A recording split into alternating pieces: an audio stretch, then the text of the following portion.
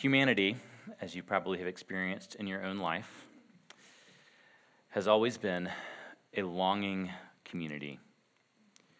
We're creatures that are longing for hope, for change, and for renewal. And every now and then there comes a time in history where history begins to pivot. And overnight, what has seemed impossible becomes not only possible, but actually the new reality.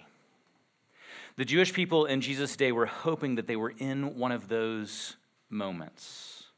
They were living under Roman rule with some ability to live out their religious lives, but not with complete freedom. And they have longed for a Messiah to be raised up and to set them free from bondage, to redeem them, to renew them. And for nearly 1,500 years leading up to our passage this morning, the Jewish people had gathered to celebrate the Passover. It was God's gift to enact remembrance and longing amongst God's people. And in the Passover, as they met every year and gathered every year for the Passover and the festival of the unleavened bread, they remembered that God had acted before, that he had delivered his people, and in it they remembered God's intervention. They rehearsed it, they celebrated it, and they longed for God to intervene again. What was the state of God's people at the time of his intervention? Because this is the Passover meal that we're talking about in this passage this morning, and it's looking back to the history of Israel, and at the time that God had intervened, the people of Israel, the Hebrews, were enslaved in Egypt. Many of you are probably familiar with the story from the book of Exodus in the Old Testament. The Israelites were enslaved for over 400 years. And in the midst of their enslavement, it continued to get worse and worse, leading to sort of this fever pitch that it records for us in the Bible. That Pharaoh, who had been using the Hebrew people to make bricks to build his empire, began to provide them with less material and demanded the same output. It's the sort of move that is really less about productivity. Some of you guys have had bosses like this. It's the sort of move that's really less about productivity and more about inhumane cruelty. But in the midst of this 400 plus year of enslavement, God intervened. He raised up Moses to demand that Pharaoh release God's people from slavery. And 9 times, Pharaoh refused to let God's people go. And so God would send a plague until Pharaoh would relent. But as soon as God caused the plague to relent, Pharaoh would refuse once again to let Israel go. Until the final plague. A plague that was the harshest and most sorrowful. And it would bring Egypt to its knees. The death of firstborn sons across the land. And God told Israel, in order to escape the plague, they must take a lamb without spot or blemish and kill it and take some of the blood and put it on the doorposts of their houses. They were to eat a meal of unleavened bread and bitter herbs. They were to eat this meal dressed and ready to walk out of Egypt because God was going to deliver them. And when the plague came that night, every house marked by the blood of the spotless lamb was spared from the wrath of God. But every house that was not marked would wail and mourn that night until finally Pharaoh released Israel from slavery. And they embarked on the Exodus as a people redeemed from slavery and called by God as his own people. And every year since then, Jewish families would gather in Jerusalem to rehearse, to reenact God's deliverance from slavery in Egypt. God had commanded his people to keep the Passover feast, to pass on from generation to generation the remembrance of God's saving, redeeming act for the enslaved people of God. Exodus 12, verses 26 and 27 says, "And when your children say to you, 'What do you mean by this service?' you shall say, 'It is the sacrifice of the Lord's Passover, for he passed over the houses of the people of Israel in Egypt when he struck the Egyptians, but spared our houses.'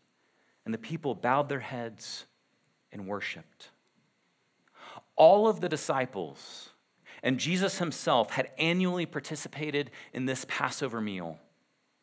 They had typically done so probably with their families, those closest to them, And the closest that we probably can come to identifying with what's happening in the Passover meal is if you come from a family that has a holiday with a strong tradition that's done every year, year in and year out. But it's even richer than that. This would have been a warm familial event that the disciples would have looked forward to, where they would gather together and remember and rehearse God's faithfulness to his people. And together they would cultivate longing and hope for God's intervention once again. Perhaps even this year, he would intervene and free his people from Roman rule. Perhaps he would redeem them and renew them like he had in times of old. And the disciples say to Jesus, "Where do you want us to make arrangements for this Passover tonight?" And Jesus evidently had already made a plan for the Passover, whether through divine intervention or ordinary planning, we aren't told. But Jesus' arrangement for the Passover was discreet. The tensions had been rising amongst the Jewish leaders, and it's not quite time yet for Jesus' arrest. And why is it not time for Jesus' arrest yet? Because Jesus must first observe the Passover with his disciples. In Luke chapter 22, verse 15, Jesus says, "I have earnestly desired to eat this Passover with you, my disciples, before I suffer." Jesus said, "I must celebrate the Passover with you before I suffer." And as was tradition, when evening came, Jesus and the 12 gathered around the table to share the ritual of Passover. And as they reclined at table, which denoted a special meal, and they were eating together, rehearsing the memory of God meeting his people, experienced the warmth of a familial gathering that they had experienced their entire lives, Jesus turns the mood on its head. He says in verse 18, "Truly I say to you, one of you will betray me, one who is eating with me." And if you're reading through the story and understand the history of the Passover for the people of God, you can feel the mood in the room lurch in a radically different direction. Mark says that they began to be sorrowful and say to him and to one another, "Is it I? Am I the one who is going to betray you?" They're sorrowful and seemingly fearful. Not only will their beloved teacher, mentor, and Lord be betrayed, but one of them will do it. In Mark's telling, Jesus' response is not really comforting or clarifying.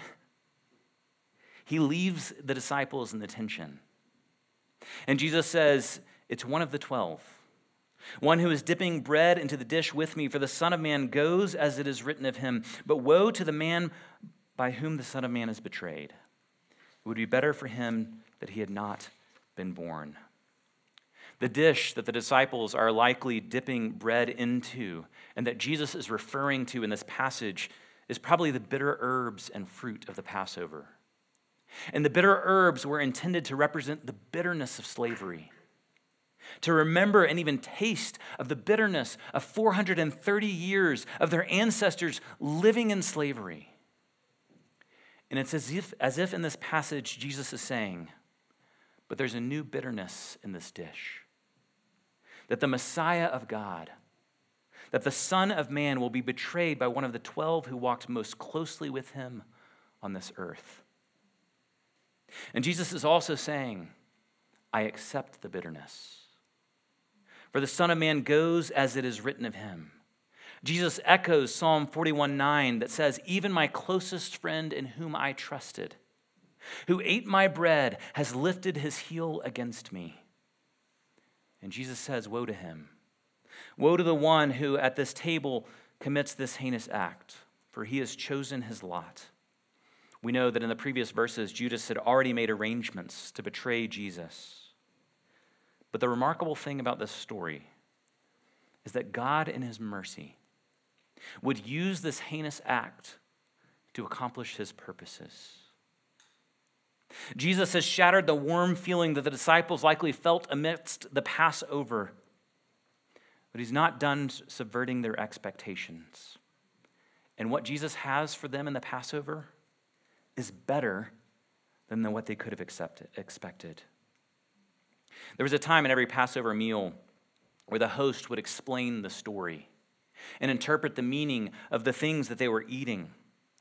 He would give meaning to the elements. And Jesus may have even said this familiar Passover liturgy that was said year in and year out, where the host would hold up a piece of bread and say, "This is the bread of the affliction which our fathers ate in the land of Egypt. Let everyone who hungers come and eat. Let everyone who is needy eat the Passover meal." But here in this passage, as they're eating, Jesus took bread and he broke it, and he gave it to them. And he says, "Take, eat. This is my body." Jesus does indeed interpret the Passover story as has been done for generations, but the center of the story is shifted as Jesus interprets it. From an act of God's intervention in history, looking back to the past, and Jesus shifts it to the present moment.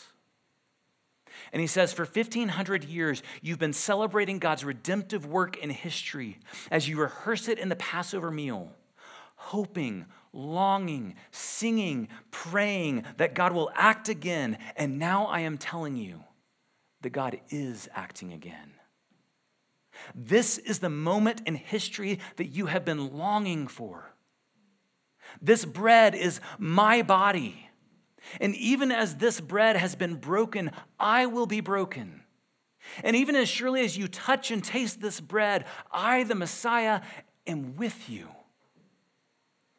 You have eaten this as the bread of the affliction, recalling the haste and difficulty of entrusting yourselves to God as you were led out of Egypt into the Exodus. But as Tim Keller notes, this is no longer the bread of the affliction of the people of God. This is the bread of my affliction, Jesus is saying. The bread of affliction of the Son of God. This is the bread of my suffering that will nourish you and lead you out of even greater bondage. Jesus is saying in God's long-awaited intervention, he does not just give you manna in the wilderness, food for the journey. He gives you himself. I am he, Jesus says, the embodiment of the self-giving love of God. I am God, come to be with his people and broken for their sakes. And then Jesus took a cup. This was likely the third of the 4 traditional cups in the Passover meal, the cup of redemption. And he gave thanks for it and gave it to them, and they all drank of it and took it into their bodies. And then Jesus says this strange thing. It's easy for us to sort of overlook the strangeness of what's happening here. Jesus says, this thing that you're drinking is my blood. My blood of the covenant, which is poured out for many. Jesus is digging deep into the tapestry of the Passover.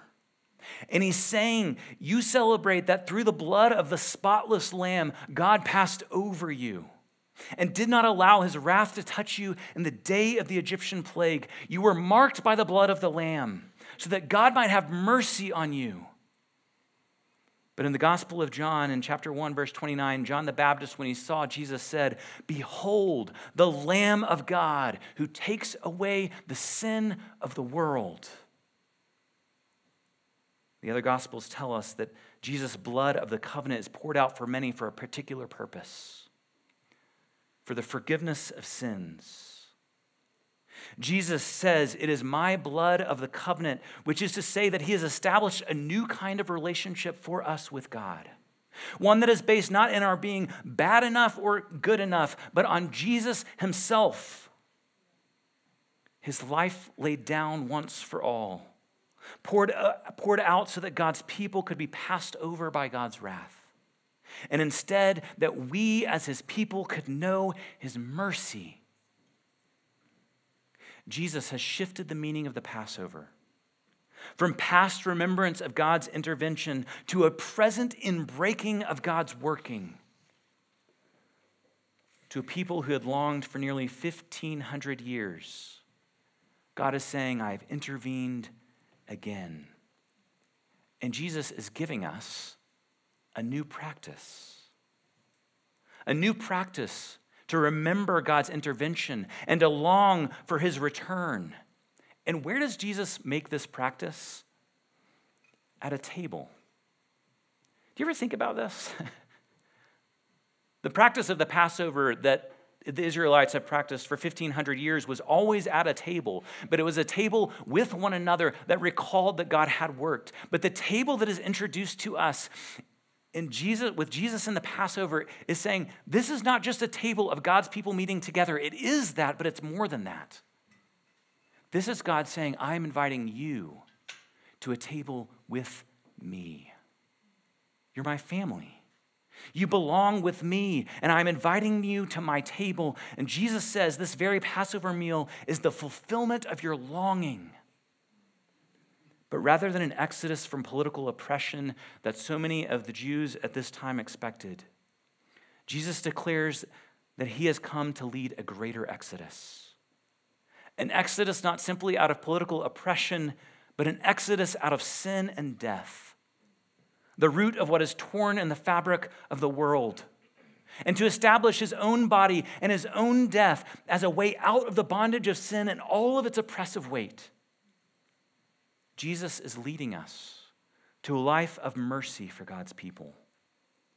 We have a new anchor of hope. God has acted again in history, and Jesus has led us out of enslavement to sin and marked us by his blood as a people of mercy, recipients of blood-bought forgiveness. But even as Jesus shifts the center of the Passover meal from the exodus in Egypt out of slavery to a new redemptive act of God in Jesus' death, Jesus also tells us this, that this table of the Lord's Supper that we'll come to later this morning is still a table of waiting for God's people.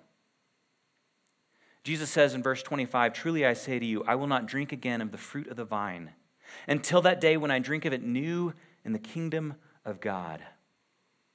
Jesus is making a promise to us. It's a promise that he is coming back to make all things new. And as the Jewish people for centuries looked back and celebrated God's saving intervention in history, and also looked forward to him intervening again, so also we in the communion meal, even as we celebrate God's intervention throughout history through Jesus, we look to the future. As Paul says in 1 Corinthians 11:26, for as often as you eat this bread and drink this cup, you proclaim the Lord's death until he comes again. Many scholars observe that it appears that Jesus didn't actually even drink the fourth cup of the Passover meal.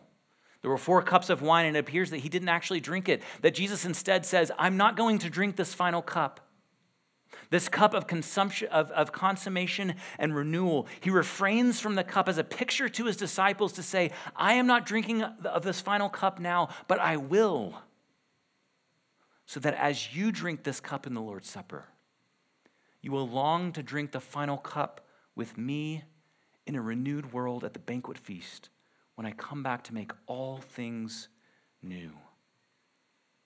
The Passover people remembered and longed, and Jesus re-envisions the Passover for us so that we might be a people who now in the Lord's Supper remember God's intervening acts and long for his coming renewal and redemption. But we are not only to look back and celebrate and receive God's mercy at this table, we are to cultivate longing and anticipation at this table because Jesus has promised to come again. But this leads to one final question. I know that's a lot of history, by the way. It's one of the things I wrestled with in this sermon is like, man, I want you guys to walk out of here like you feel like a Messianic Jew in some way. And it's a lot. It's a lot to wrestle with. But the more that we can digest the history of God's people, the more we will see the richness of what Jesus is doing in bringing us to the Lord's table. But it leads us to this last final question, perhaps the most essential question for us this morning, and it's this. Who is the table for? Who is this invitation to the table of the Lord, to communion with God himself, to be a part of the family of God, to sit and dine with him, to receive the forgiveness of sins, and to be marked by his mercy? Who is it for? The passage that follows the Passover meal that we read this morning and the inauguration of communion is such a gift to us. Because it tells us that after this meal, after Jesus inaugurates the Lord's Supper with his disciples, he has just told his disciples what the meaning of his coming is. And then he says to his disciples, all of you will fall away from me. As Zechariah, the Old Testament prophet, prophesied, when the shepherd has been struck, the sheep will be scattered. And when Jesus tells the disciples that they will fall away from him, they are offended, especially Peter, which is such classic Peter. Peter says this. I love reading Peter in the Gospels. He says, he just totally throws all of his brothers under the bus. He says, even if they, the other disciples, fall away, I will not.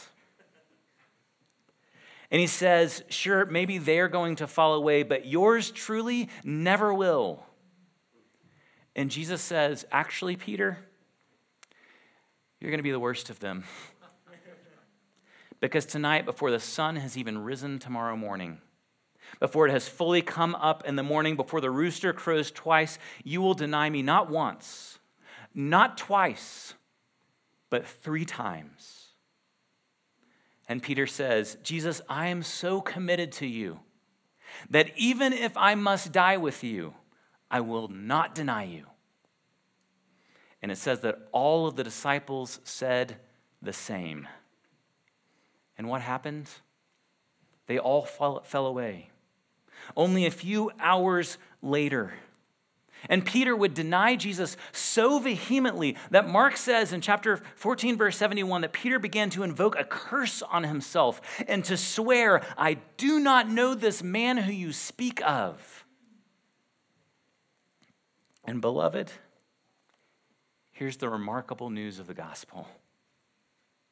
Here's the remarkable graciousness of the host of the Lord's table. Jesus knew that his disciples would deny him. He knew they would fall away. He knew Peter would curse and swear, declaring with utmost fervency that he did not even know Jesus. And knowing that the disciples would deny him, Jesus laid down his life for their sakes. His body broken so that they might have his life. His blood spilled on the cross so that they might be passed over by God's wrath and know his mercy and forgiveness instead. Beloved, the good news of the gospel and the table that Jesus invites us to, it's not for the put together. It's not for the good people or the righteous people, and it is not even, this is something that we need to hear in our moment, it's not even for the sufficiently self-aware people. You may be surprised by your sin, by your flakiness to Jesus, by the ways that you will compromise yourself. And you might swear up and down that you will never fall into XYZ sin again, or you'll be a more faithful follower of Jesus from here on out. And Jesus says, I know you better than you know yourself. And guess what? I know what I signed up for. I will willingly have my body broken and my blood shed for you. The wrath of the Father will be poured out on me so that you will know his mercy. Who is the Lord's Supper for? It is not for the put together. It is not even for the self-aware. But it is for anyone who will receive it by faith, feeble as that faith may be. Our hope in coming to the Lord's table is neither the strength of our faith or the fervency of our commitment to Jesus.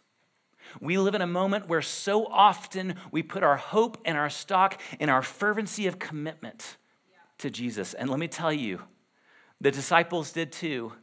It turns out that wasn't the place to put their hope.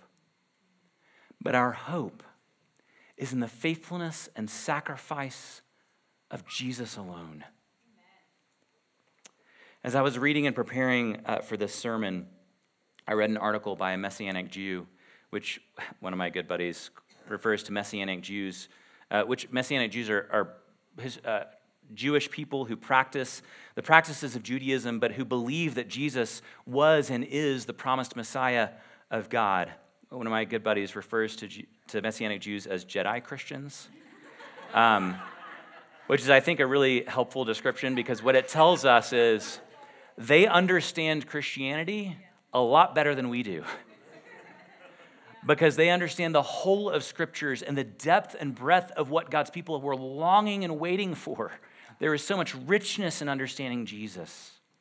But as I was preparing for this sermon, I ran across this article by a Messianic Jew who had the opportunity to travel to Samaria. And Samaria is one of the few places in the world where, when they do the Passover meal year in and year out, they still actually practice sacrificing a lamb for the Passover meal each year. And the writer said that as they went to Samaria and witnessed the slaughtering of the lambs in preparation for the Passover meal, he said that he was struck by the horror of innocent lambs dying for no fault of their own. The reality of all of that death for the benefit of others. And then he said that his guide, that the guide of the group that he was with, said something incredibly profound. A question that he left us with for the Passover, and that this guy will always think of in the future. He said this. The guide said, "When you bring a sacrificial lamb to the temple for the priest to check for flaws, because it had to be a spotless lamb, does the priest examine you, or does the priest examine the lamb? Beloved, though we are deeply and woefully flawed, if you have put your feeble faith in Jesus, when God checks for our flaws, does he examine you, or does he examine the slain lamb, the Son of God, Jesus?" The gospel tells us that by God's mercy, Jesus is examined on our behalf and is found to be without fault or blemish, so that we could be the family of God. Flawed and broken, maybe crushed by the weight of guilt, or maybe naive about what we are capable of. And yet a people who gather at this table as those who belong by grace and by grace alone. May God give us the faith and the humility to receive by grace the gift he has given us. Let me pray for us, and then I'll take a couple questions if we have any. Father, we come this morning humbled by this passage. And I know I myself have so many times in my life put so much hope in the thought that I will finally get on this sort of new plane of spirituality where I'll stop letting you down and I can start hoping in my strength. Jesus, thank you that is not your vision for the Christian life. Thank you, Jesus, that you do not examine us for flaws and point all of them out, though we have them in abundance more than we even know. But you know what you've signed up for, and by your mercy, you examine Jesus and find us faultless. Lord, give us anew today the wonder of your gospel. We pray this in Jesus' name. So I think we just have one question this morning, and it's this. What do you think Jesus meant by saying it would be better that he was never born? It's so harsh. This led to Judas taking his own life in a horrific way. Man, that's a great question, and a heavy one, obviously. In some ways, I think that it's. I think this is probably the simplest way to come at it is what Judas has done tears most essentially at the very core of what we are intended for as human beings. Because all of us, when we commit sin, ourselves or towards one another, we do something to denigrate the image of God. Because we're all made in the image of God. But Jesus is not only the reflection of God, he is the Son of God himself. And so what Judas is doing here in this passage is actually, in his betrayal of Jesus, is the ultimate tearing away at the fabric of humanity. Because the one who is actually the perfect picture of God, who is himself the image of God, Judas is betraying. And in doing so is denigrating ultimately the image of God in himself. That's sort of a meandering thought that maybe is adjacent to this question. But I also, something that I know that Christians oftentimes wrestle with is this idea of like, have I committed the unforgivable sin? Because there's one place in the Bible that talks about an unforgivable sin.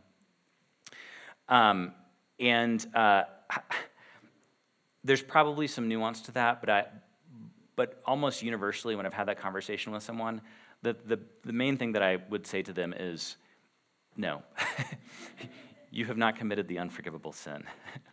I think ultimately what it's, I'm struggling to answer this question, partly because it's such a sorrowful reality that Judas, who actually had the opportunity to walk with Jesus and to hear Jesus' teachings more clearly and more fully, although I suppose we have the whole picture, but Judas walked with Jesus. He knew him. They lived as brothers in many ways, and Judas betrayed him. So I think there are a couple of other places in the Old Testament that use this sort of like Old Testament sounding curse. It would be better for him not to be born. And it's a way of saying that this is a life that has been used in the most counter way possible to what God has made humanity for. It counters the purposes of what humanity is made for. But here's the strange paradox of Christianity, and it is, of course, not that Judas' actions they're clearly not justified in this passage. But the strange paradox, as the New Testament says, and actually as Genesis says as well, that even what man intends for evil, it's not that God's like, cool, you did evil, and that's fine with me because I'm going to repurpose it for good. No, it says that God is so good that he even can use what man intends for evil to bring about his redemptive purposes. And that is a really hopeful thing for people like us who oftentimes do things that we shouldn't do. And it actually frees us from living in the sort of like weight of shame and guilt of that, of like, yep, I did that, and that was not okay. And God is big enough that he can redeem those things. And that's a beautiful thing. So as we move to the Lord's Supper, I'll just give one final reminder that our hope, is not in looking in ourselves. A friend of mine, this is an old saying, has often said that for every one look that we take at our sins, we should take 10 looks at the cross. And that's so counter to how we function in our world and our culture, because everything in us says the way you figure out the solutions to your problems is by looking inward. And the gospel invites us outward. And it says there's a slain lamb that has done something for you that you could never have done for yourself. And that is your hope. Look to him in faith. We pray for us as we move to the Lord's table as Brad leads us there. Lord, you know that we are a people who tend to obsess over our shortcomings, our competencies or incompetencies, our deeply woeful sins and flaws.